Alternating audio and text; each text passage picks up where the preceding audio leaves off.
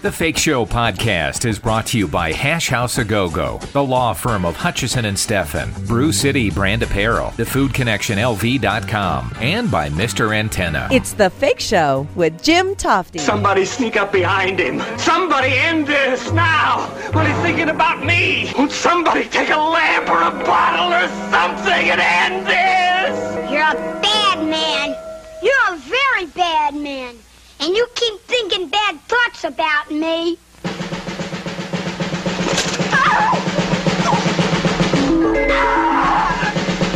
Wish it into the cornfield. Please, son, wish it into the cornfield, please. That is a scene from the still scary Twilight Zone episode from the early 60s, starring a young Bill Mumy who has a very impressive list of TV and film credits, including Perry Mason, The Fugitive, Bewitched, Babylon 5, and yes, of course, as Will Robinson on Lost in Space. Bill is also a very talented singer, songwriter, and recording artist. He's always fun to talk to, and I'm ringing him up right now in Los Angeles. Hello. Mr. Bill Mumy? This is Jim. This is Jim in Las Vegas. How you doing? I'm good. I'm real good. You and I are about the same age, Bill, and when I was a kid, the Twilight Zone episode that you did called The Good Life just scared the bejesus out of me, and I know it did everybody else. Did you just love playing that character? Well, sure. Who wouldn't want to be Anthony Fremont and read everyone's mind and was all-powerful?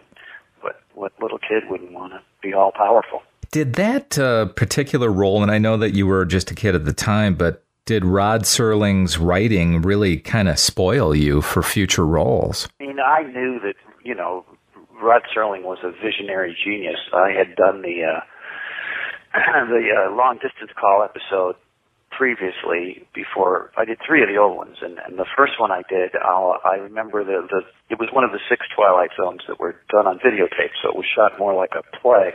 In the last act, there's a scene where the father picks up this toy telephone, talks to his dead mother to save the life of his son.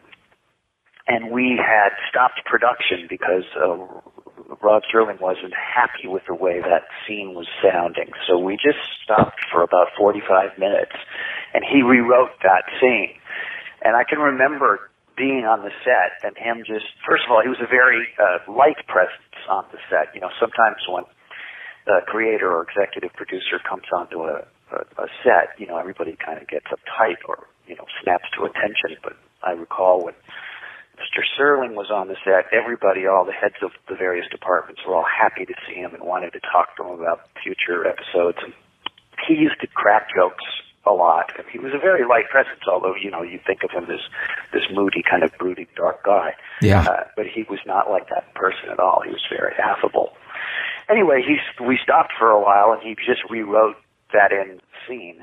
And it was like, even though I was a very little kid, it was obvious that he had made it instantly so much better.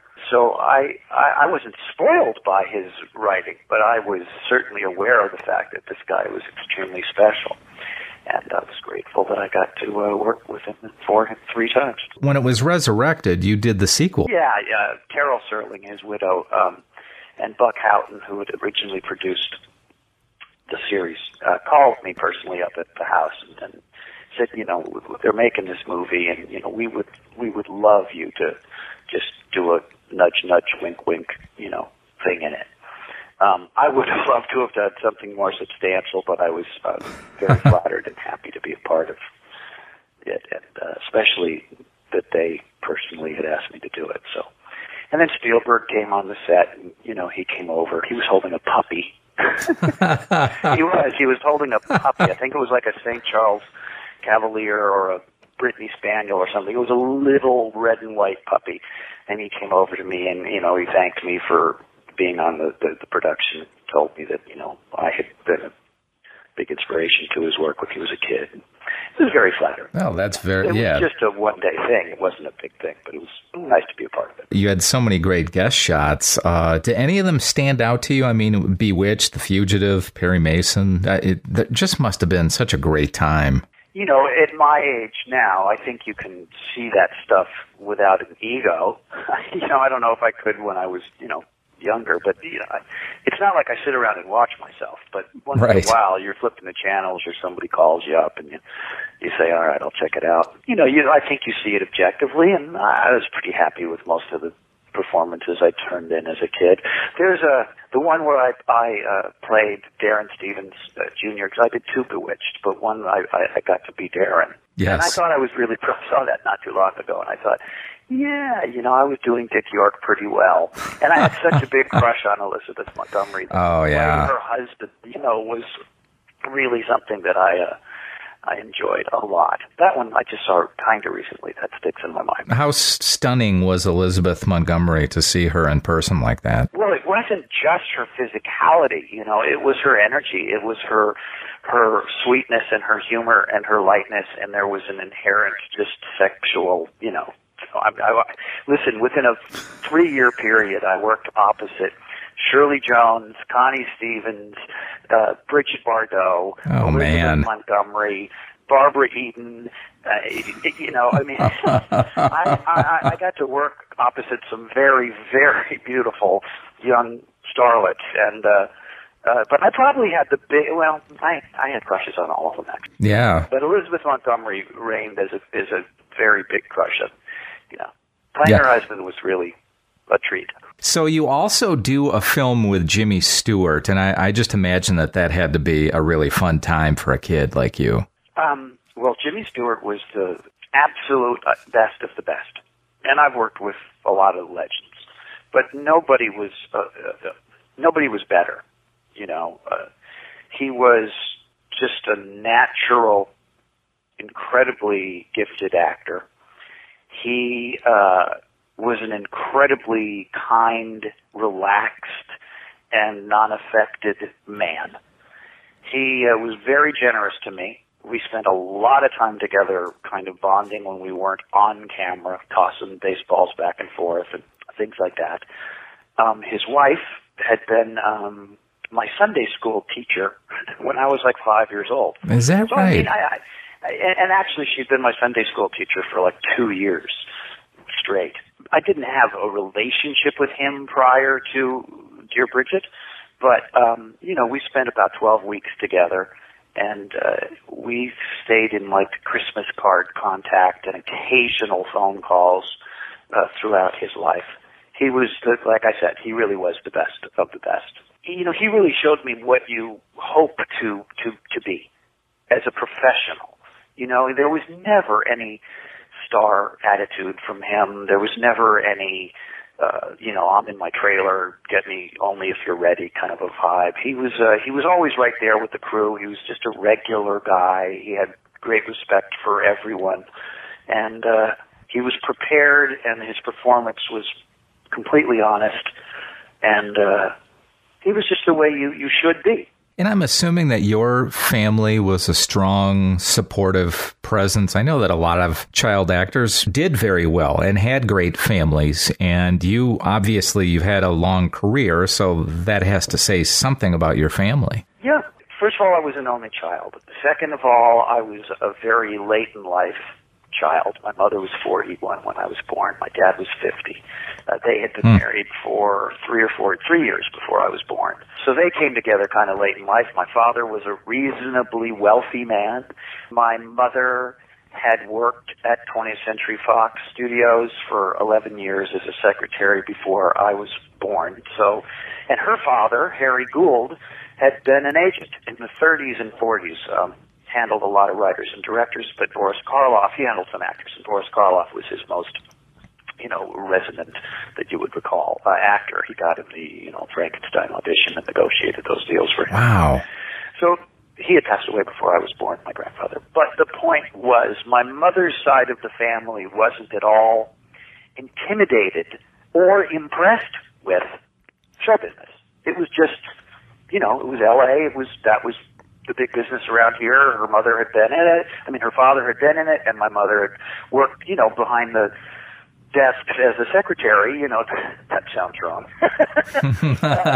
My mom had just worked on the other end of it, as a secretary for 11 years, and she just was comfortable with that world. So when I broke my leg at 4 years old and couldn't go run around on my little cul-de-sac street with all my friends for a couple months and was watching Zorro and Superman every day, saying to my mother with a great genuine passion, I want to do that. I want to be on TV like Zorro or Superman, and really meant it.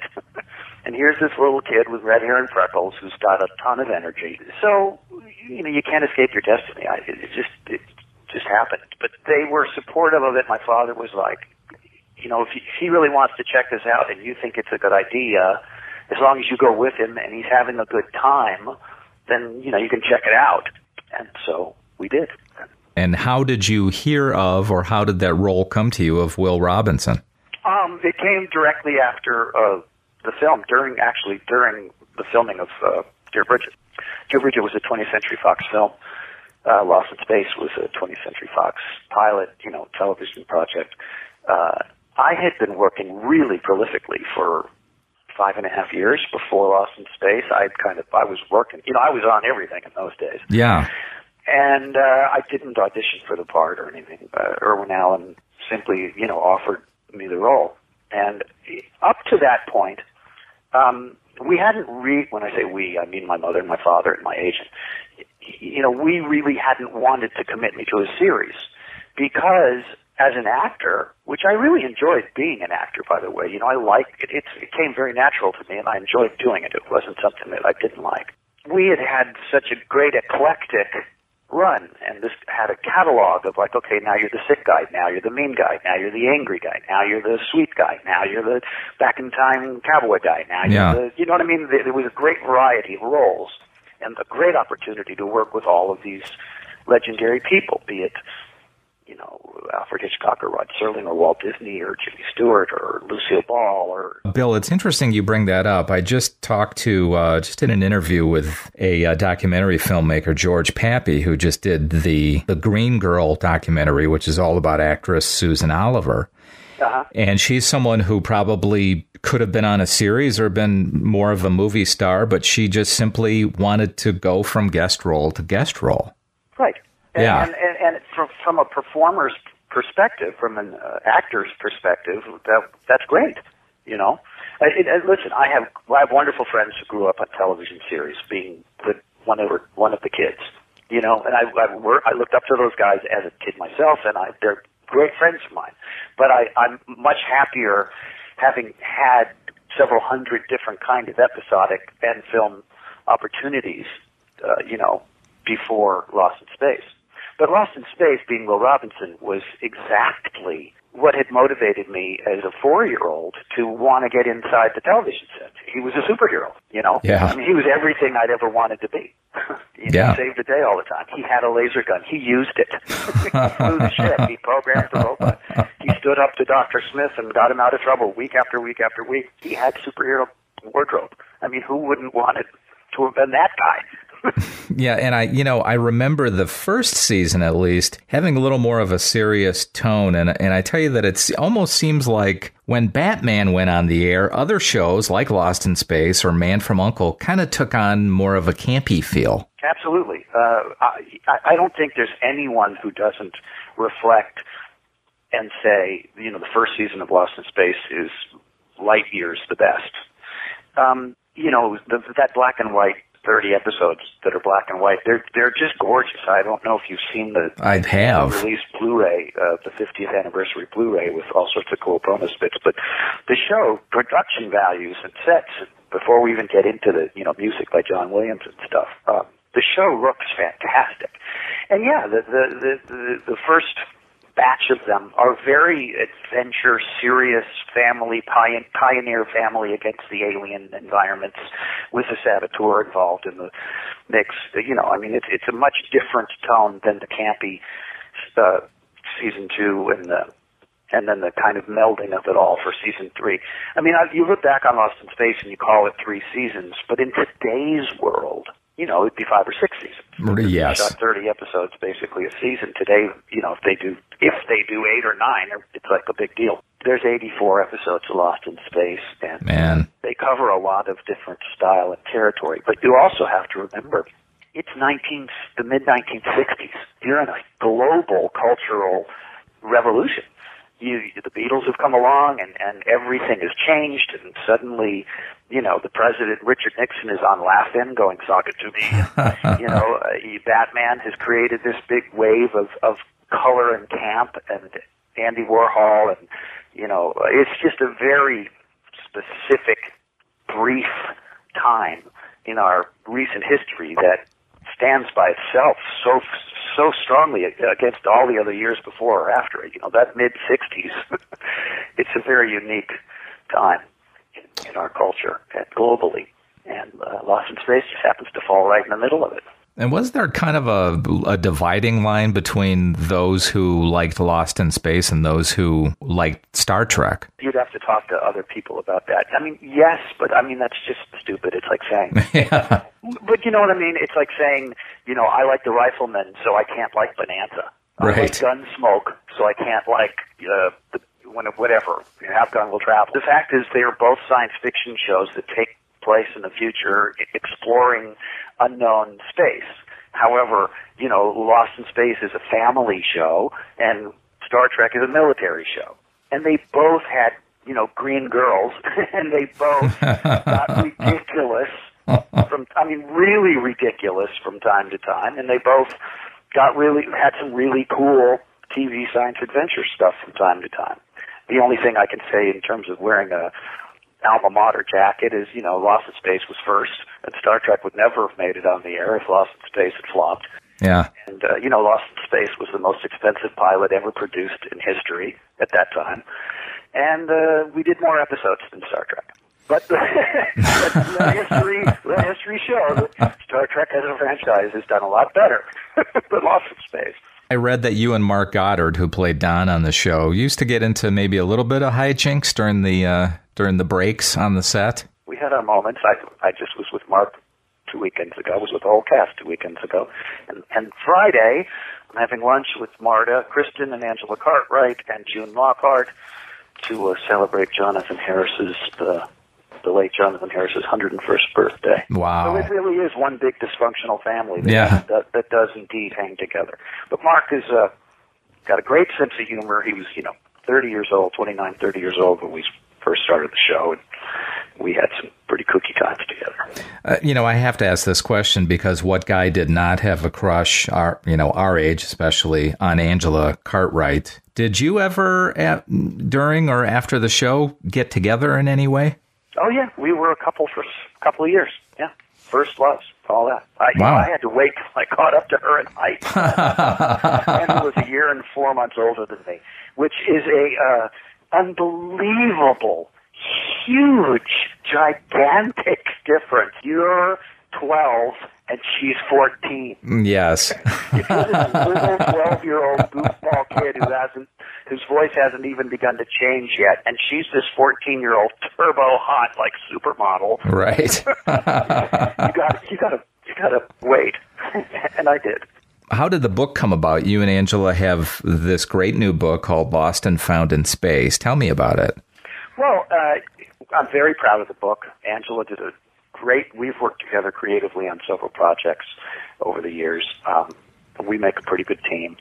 And, this is the 50th anniversary. We had gone to, done some television promotion for the Blu-ray. I was a producer on the bonus bits for the Blu-ray, we started working on early in the year. And it was a pretty obvious reality that, this is the 50th anniversary. We're going to be going from point A to point B. And Angela had released a beautiful book last year that was mostly photographs from the vaults of wardrobe shots at 20th Century Fox. And we were given access to all of the negatives shot during the entire production of Lost in Space. And there are some, images that people have seen for 50 years, but for every one of those, there's probably 20 from the same session that were never seen. So it was my concept to say, well, let's find all the behind-the-scenes photographs, the ones with the boom mic and the camera crew and really talk about what it was like making the series using these photographs that are extremely rare or never seen before.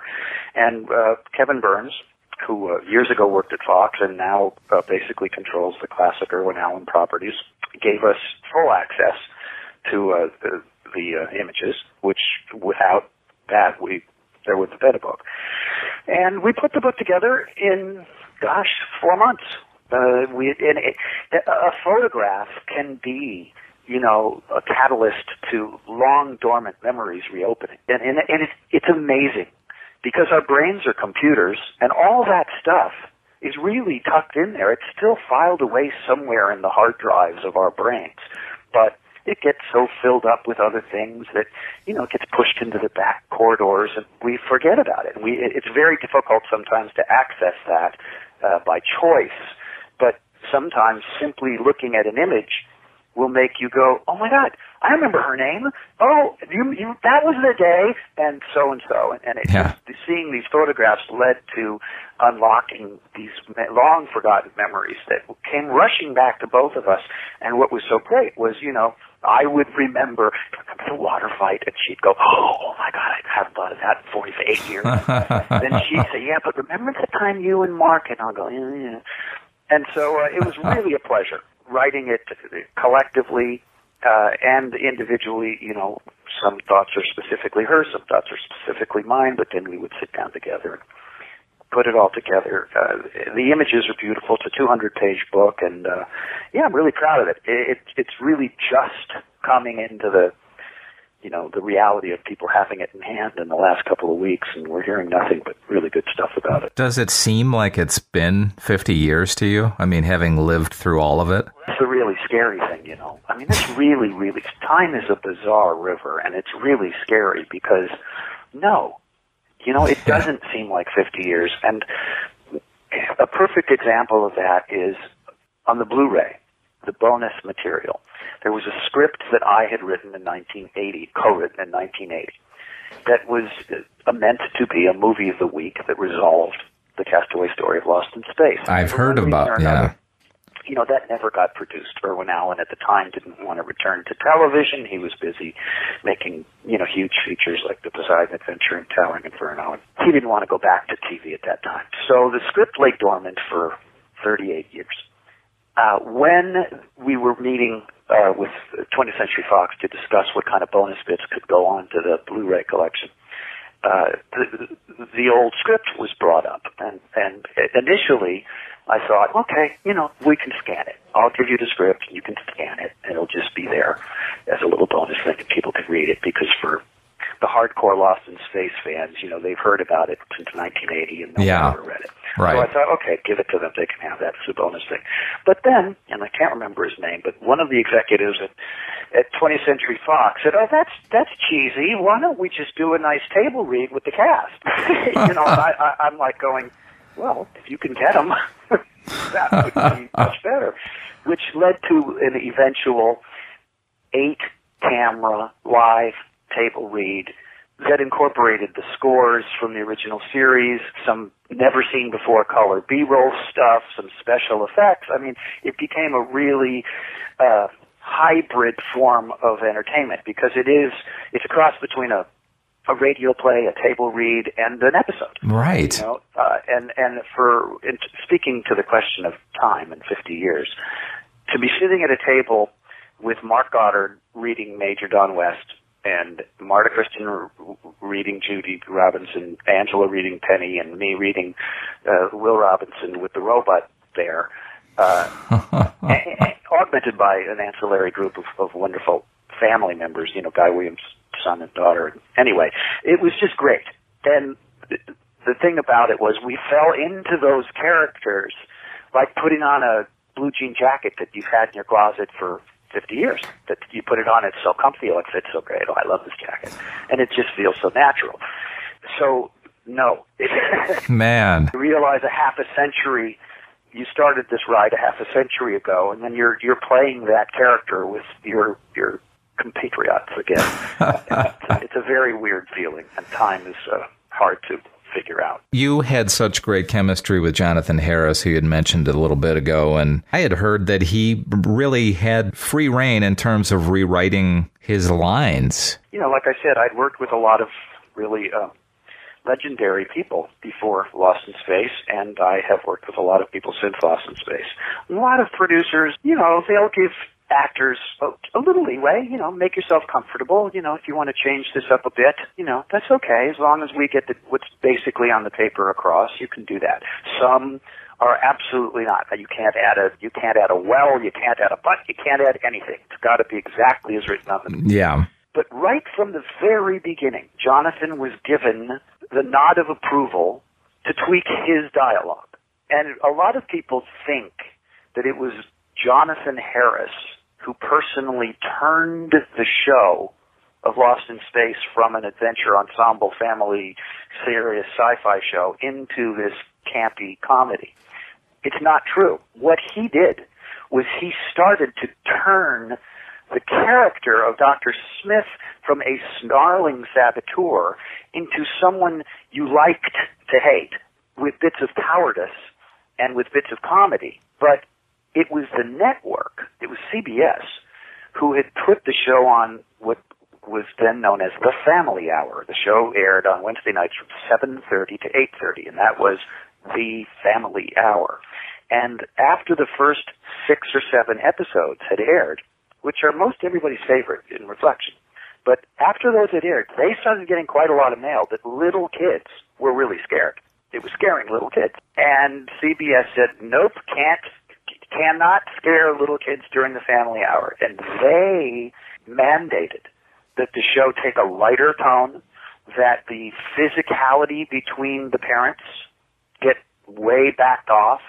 June Lockhart and Guy Williams were very representative of a true married couple in the early episodes of that show. They, I'm not trying to present it like it is today in television, but I mean, their arms were around each other. They kissed. They held hands. It was like a real relationship in the family.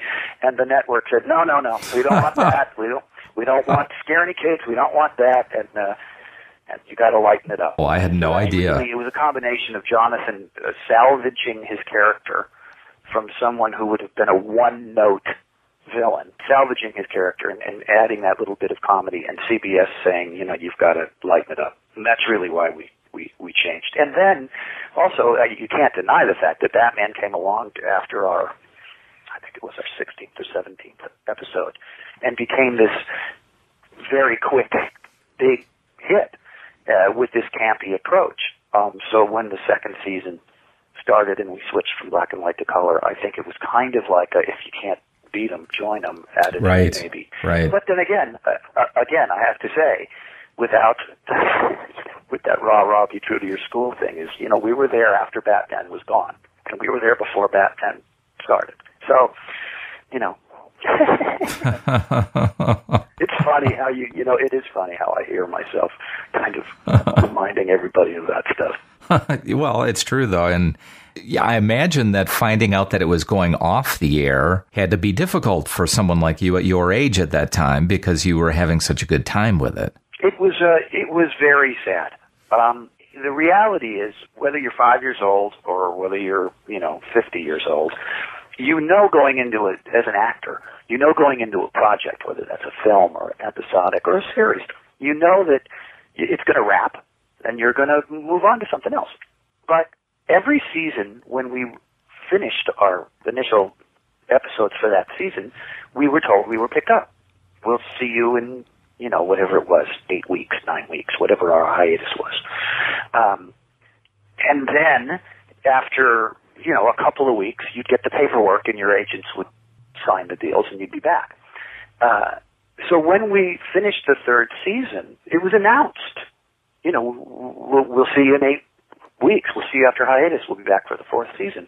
So having done this with like a family, with the cast and crew for, 3 years, everybody just said, okay, see you. We're going to Hawaii for 2 weeks. What are you going to do? We're going over here. Okay. All right. See you. There was no hugs. There was no, this has been great. Wow. What a great run. Oh my gosh. There's none of that. We just were told we'd be back. So we just got in our cars and went home that day. And then, and scripts had been ordered. Irwin Allen had a couple, I don't know how many, but he had a couple scripts already paid for and ordered and written for the fourth season. And for whatever myriad of reasons that are hypothesized, we didn't.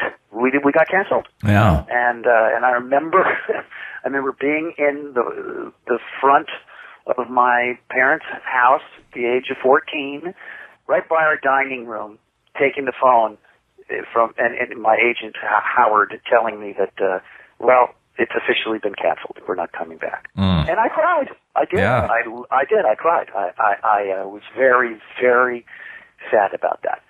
I was 10 when we started the show, and I was 14 when the show was canceled. And those are really formative years. And I loved those people, and I love those characters. If you do so, God, I was watching Facebook, something on Facebook yesterday. And I know these guys. They're nice people. I know almost all of them. But there was a clip of the Brady Bunch Family Hour. Do you know what that? Oh, yeah. In these bad jumpsuits, and they're all, like, singing horribly while, like, there's, like, Esther Williams people swimming in the hula hoops and Florence Henderson. To me, that would be my biggest nightmare. If that was my legacy, and I know those guys, and I like those guys, I do, and I'm not dissing any of them individually, but I would cringe like so heinously if that was my thing. But I look at Lost in Space and I see this little superhero who's smart and adventurous and polite yet bold, and I don't cringe at all. No, that guy, that's a cool guy, man. Danger Will Robinson. It's embedded in the id of society, and I'm proud of that. So I was very sad that it just kind of fizzled out like that. And I never saw Guy Williams again. Wow. I never saw 90% of the crew again. Just fizzled away. And we'd interviewed June Lockhart a couple of times in the past, and she's just fantastic. She must have been just great to work with. June is a brilliant woman. June has got more energy at 90 than I have.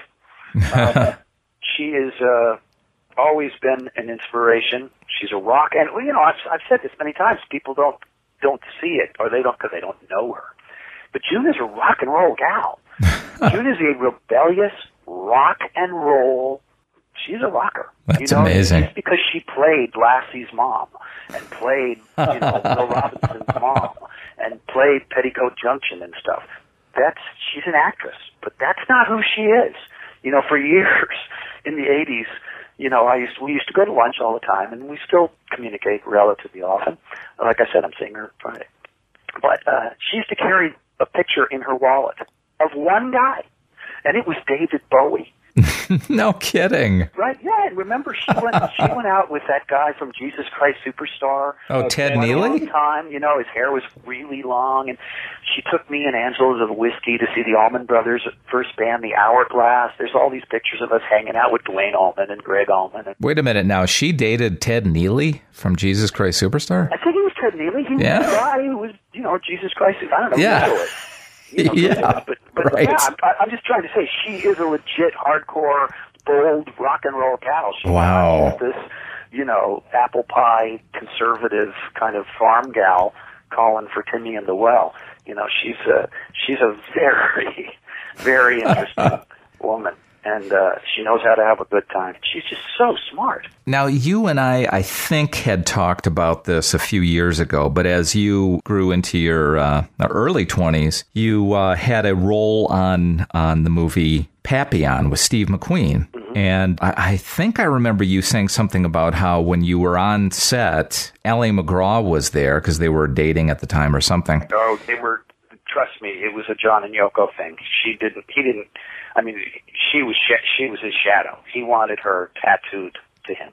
That's kind of the impression that he was very possessive, and in fact, to the point where he told you to maybe be careful about how close you got to that situation. It's very true.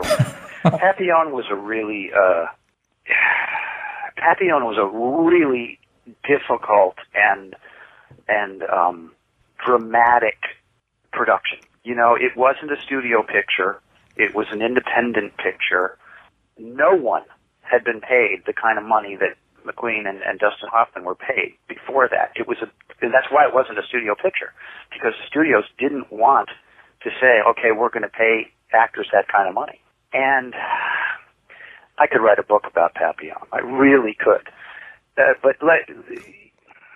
was just so many things that happened on that set that were dramatic and weird and scary and odd, one thing after another. But to address your story, I had a guitar with me, as I always do, and we were shooting in Spain and Jamaica, and there were times when we went from Spain to Jamaica, they couldn't get the cameras out of, but you know what I mean. Right. They couldn't, there was a couple of weeks where we couldn't shoot.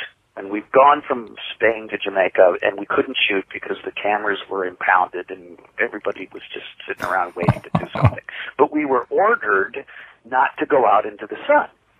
You know, you're in Spain, you're in Montego. I mean, you're in Jamaica, you're in Montego Bay, but you can't go out into the sun because you're supposed to look like you've been chained to the bowels of this ship for months, and you don't have any pallor. You know, you got to look pale and sickly. So we couldn't go out. So there was a lot of time spent inside, like the bar or the lobbies or wherever, you know, people were in various places. It's not like we were all in the same hotel, but I had my guitar, and Ally McGraw who was very young and very nice and very sweet. Right. You know, she used to really like that James Taylor, Neil Young stuff. This is 1973. So I'm sitting there. I was in a band at the time that was an acoustic band, and you know, I mean, I knew all that stuff perfectly. So, you know, and Dustin Hoffman is an excellent piano player, and you know, he'd play the piano and I'd play the guitar, and we'd sit around and play Let It Be and The Long and Winding Road and stuff like that. And Ally McGraw really liked that singer-songwriter folky stuff. So there was a lot of time while they were waiting to get the impounded cameras out that I'd just be sitting around with Ally next to me and singing, you know, Fire and Rain or Heart of Gold or whatever. And so one night, it's, I don't know, sunset. One night, McQueen walks up to me, and I've been around him now for a month between the experiences in Spain, which started the production, and then Jamaica. I've been around him for a month. We're pretty close. He knows I've been working since he's been working. And he hands me a Red Stripe beer, and he nods, like, follow me. He gives me that head twist. Hands me a beer and like, come here, follow me. So I do. And he takes me over to we're in the sand now. We're outside. We're in the sand. And he looks at me and he goes, "You're spending a lot of time with Ally." I go, "Yeah, she's great. And she loves the Neil Young stuff, man. She really likes that stuff. And I like that too, you know, she likes it." And so there's a long pause, you know, and he's spending a lot of time. And I'm like, yeah, she's great gal. And then he looks at me with those eyes of his, and he says very seriously, "Don't fuck with my woman."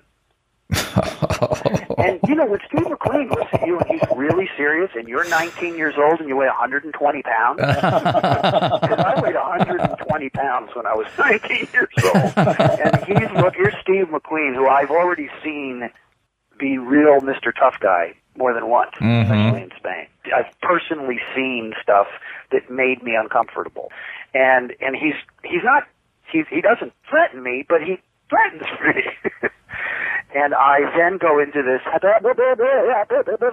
you know, I'm sitting there and I'm going, no, listen, Steve, I've got a beautiful girlfriend in Laurel Canyon, and she's 26, and she just likes the music, dude. No, there's nothing going on, nothing at all. And I'm dancing as fast as I can, trying to reassure Steve McQueen that I'm not hitting on Ally McGraw. Oh my God! It was a real moment. It was a real moment. And then we worked together for, you know, it was another month at least that we worked together. And, in fact, I had a little Kodak Instamatic Super 8 movie camera with me, those little gray boxes. And there's a scene in the film, you know, where I walk out where I'm like this, I'm just crazed, and I just walk out into the water and I get my head blown off. And, so McQueen, he shot that for me on my little Super 8 camera. So I have somewhere, I've got some Super 8 home movies that McQueen shot of me. Wow. My head blown off. Interesting little addition to that story is when I was 19 and in Jamaica shooting this thing, I was a scuba diver at the time. And I could hold my breath for a really long time, like, you know, a couple of minutes. You know, when you're 19, it's good. Right. Anyway, so they had rigged this thing up where I had a little, like, turkey baster pump unit in the palm of my hand. And from that, there was a clear, like, aquarium tube that went up my sleeve, up the back behind my ear, and then there was a mouse trap with a little gunpowder in it that was triggered by a radio device from the special effects crew that snapped like a bullet had hit my head. So like a piece of my skull snapped open, which was this mousetrap thing. And then I was to float and pump with my hand underwater, pump this blood, bogus blood. That sounds very dangerous to me. You don't No.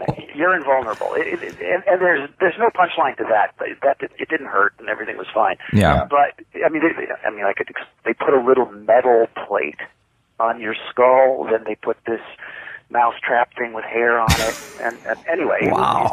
They did it good.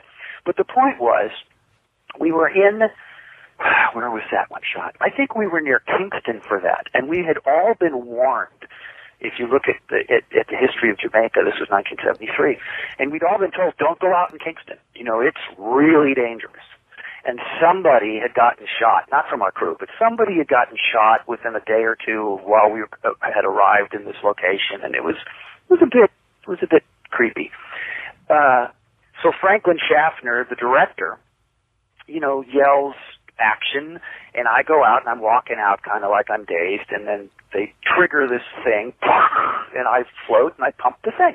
Well, when you're floating in the ocean like you're dead, your ears are underwater. So I don't hear Franklin Schaffner going, cut, cut. I don't hear that. So I'm just floating with my scuba diver lungs, pumping this blood out of my head wound. And Steve McQueen shooting it on my little Kodak Instamatic Super 8 camera. But Dustin Hoffman, who I was much closer to than Steve McQueen. Yeah. Dustin Hoffman has this paranoid rush of adrenaline that maybe somebody really shot me because I'm sitting there pumping it for like 2 minutes. Wow. And he comes running out. He goes running out into the ocean to see if I was really hurt. And it was just one story after another. It was one story after another. And I haven't talked to Dustin Hoffman in, 42 years. He probably wouldn't even remember, but I got some really funny stuff. Yeah, you really could write a book about Papillon, I guess. I really could. It was a crazy film. And Dalton Trumbo, who wrote the screenplay, was dying of cancer while we were making the movie. And we started that film without a script. We started the film just shooting the pages that he would send in every week. So there was no real it wasn't like here's page one and here's the end. We just kept shooting stuff for a long time. And that's really why actually that there's very little of me in the final film. But I mean, I was there for a couple of months, and they probably had 5 hours of movie. They had to trim it down and say, well, what can we get rid of? Okay, well, let's chop Mumy out. Which was also the very first time in my young acting life that I had gone into something and come out of it with a much different, reality than what I had filmed. And I remember, I only saw the film once. I went to the cast and crew screening with my girlfriend at the time at Sam Golden Studios, and I was like, what the fuck happened to my part? Wow. Where'd it go? And, it's all fine and dandy, the checks didn't bounce, and that's just showbiz. But I remember at the time going, oh, wow. I got cut out. Also, it seems like that was around the time that Steve McQueen was not too happy with the way things were going anyway. He just didn't seem happy, and he seemed exhausted, like he had worked so much that past decade, and it just seemed like he had changed a bit, too. Well, he turned in a really impressive performance in that film. I thought, right. I thought that his performance was really, really good, and I'd gone in there, completely enamored with Dustin, because The Graduate's my favorite film. It was my favorite film then. It's still my favorite film, and I've always admired his work very much. And he was so easy to hang with. He was really funny. He has a great sense of humor. And I'll tell you a quick one more quick Papillon story. This was the first day that we were actually shooting. We'd been in Spain, for a couple of days and just getting things together. And then the first day we were shooting, we were out on this boat, and it's a scene where Dustin Hoffman and Steve McQueen and myself and an actor named Don Gordon are at the rail of this boat looking out towards Devil's Island, talking about what might happen when we get there. And that was the first day of shooting of the film. We're out at sea, and everybody's getting sick, throwing up. It was just bouncing around. It was pretty disgusting. But we had a lot of time, because, movies aren't television shows, and this one had a big budget that never seemed to end. And anyway, it was a long, long, long day to shoot probably, 2 pages. But this was the first day. And Dustin Hoffman starts to explain how he prepared for the role.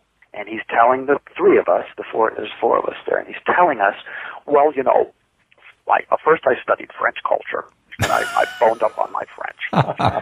and then, I got very familiar with the money of the time, because, his character was a counterfeiter, so he's like, so I really learned all of the French coins and the French money, and I studied what, threads were in them, and he goes on and on about this. And then he says, and I started dressing in clothes from that period, so I would really get a connection to the French period.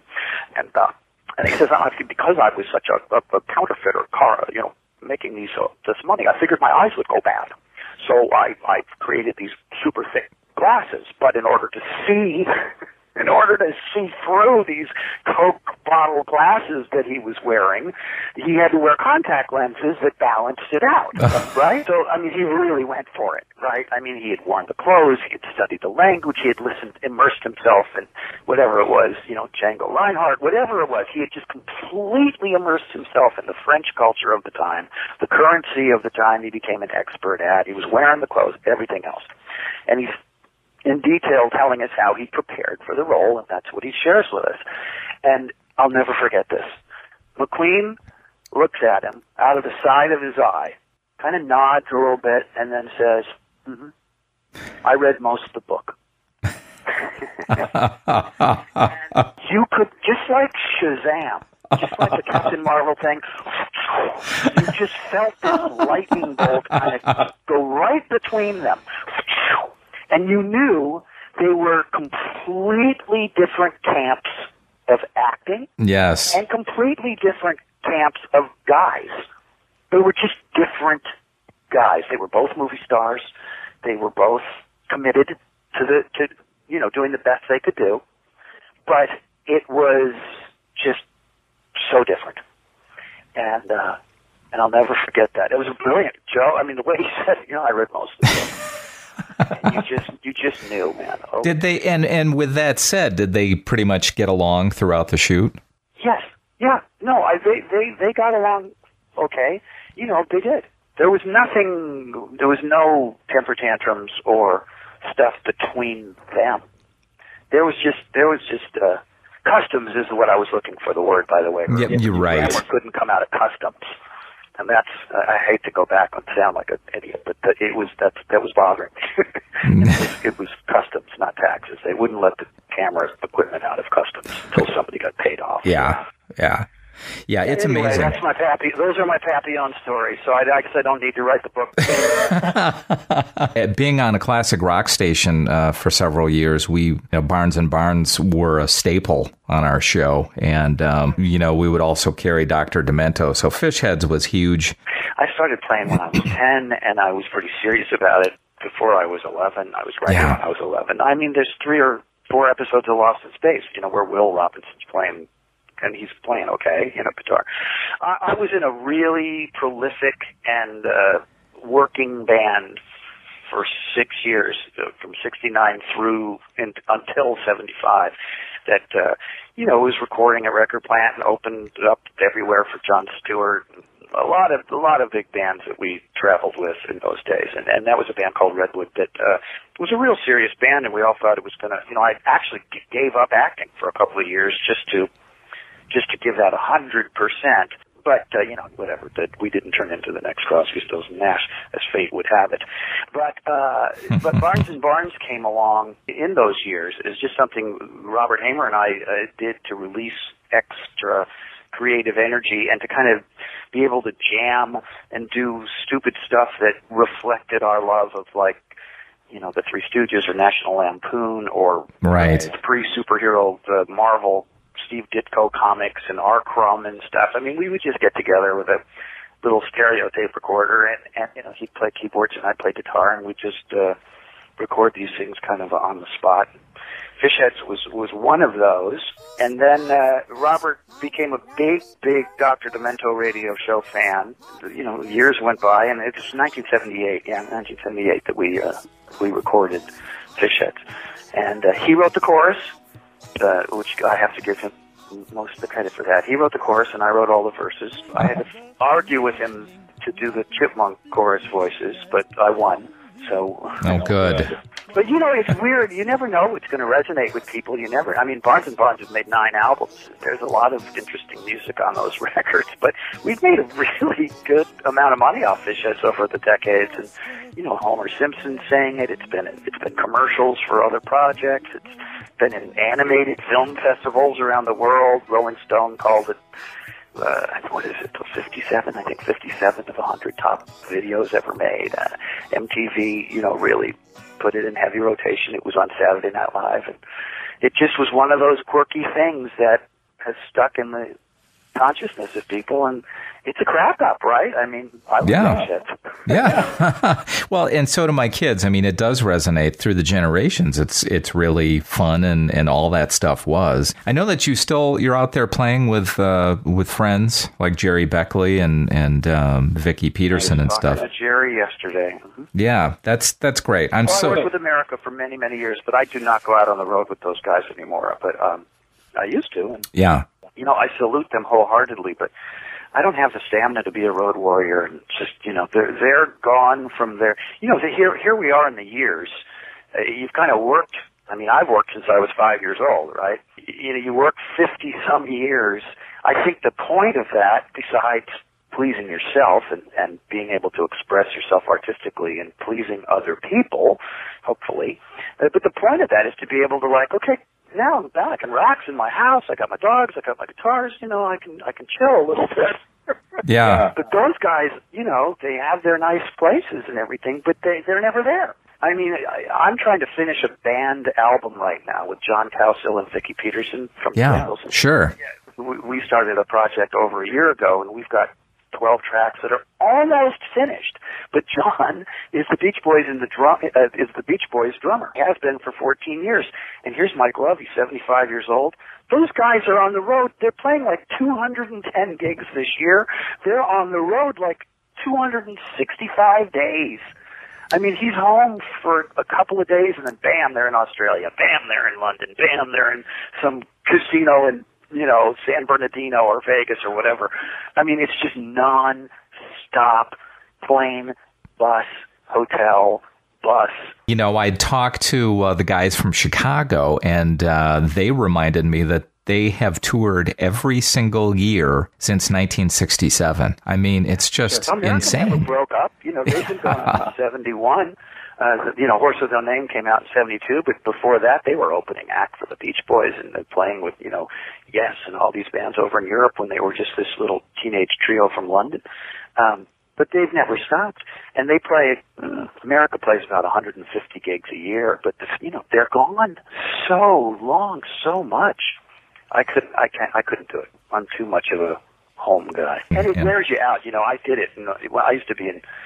I was in Sean Cassidy's band when he was a huge teen idol, and we traveled like, a hard day's night. I mean, it was all first class. And because he had this squeaky clean kind of image, we didn't get hassled anywhere, and we kind of had all this protection and everything because he was selling 10 million records that year. But I was 24 when that was going on. Yeah. It wore me out then. I know good friends who've been doing it for, 40-some years, and it's a hard gig. Be careful what you wish for. It's pretty hard.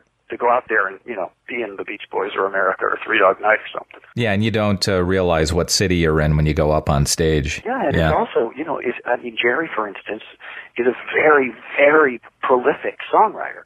I mean, he writes all the time.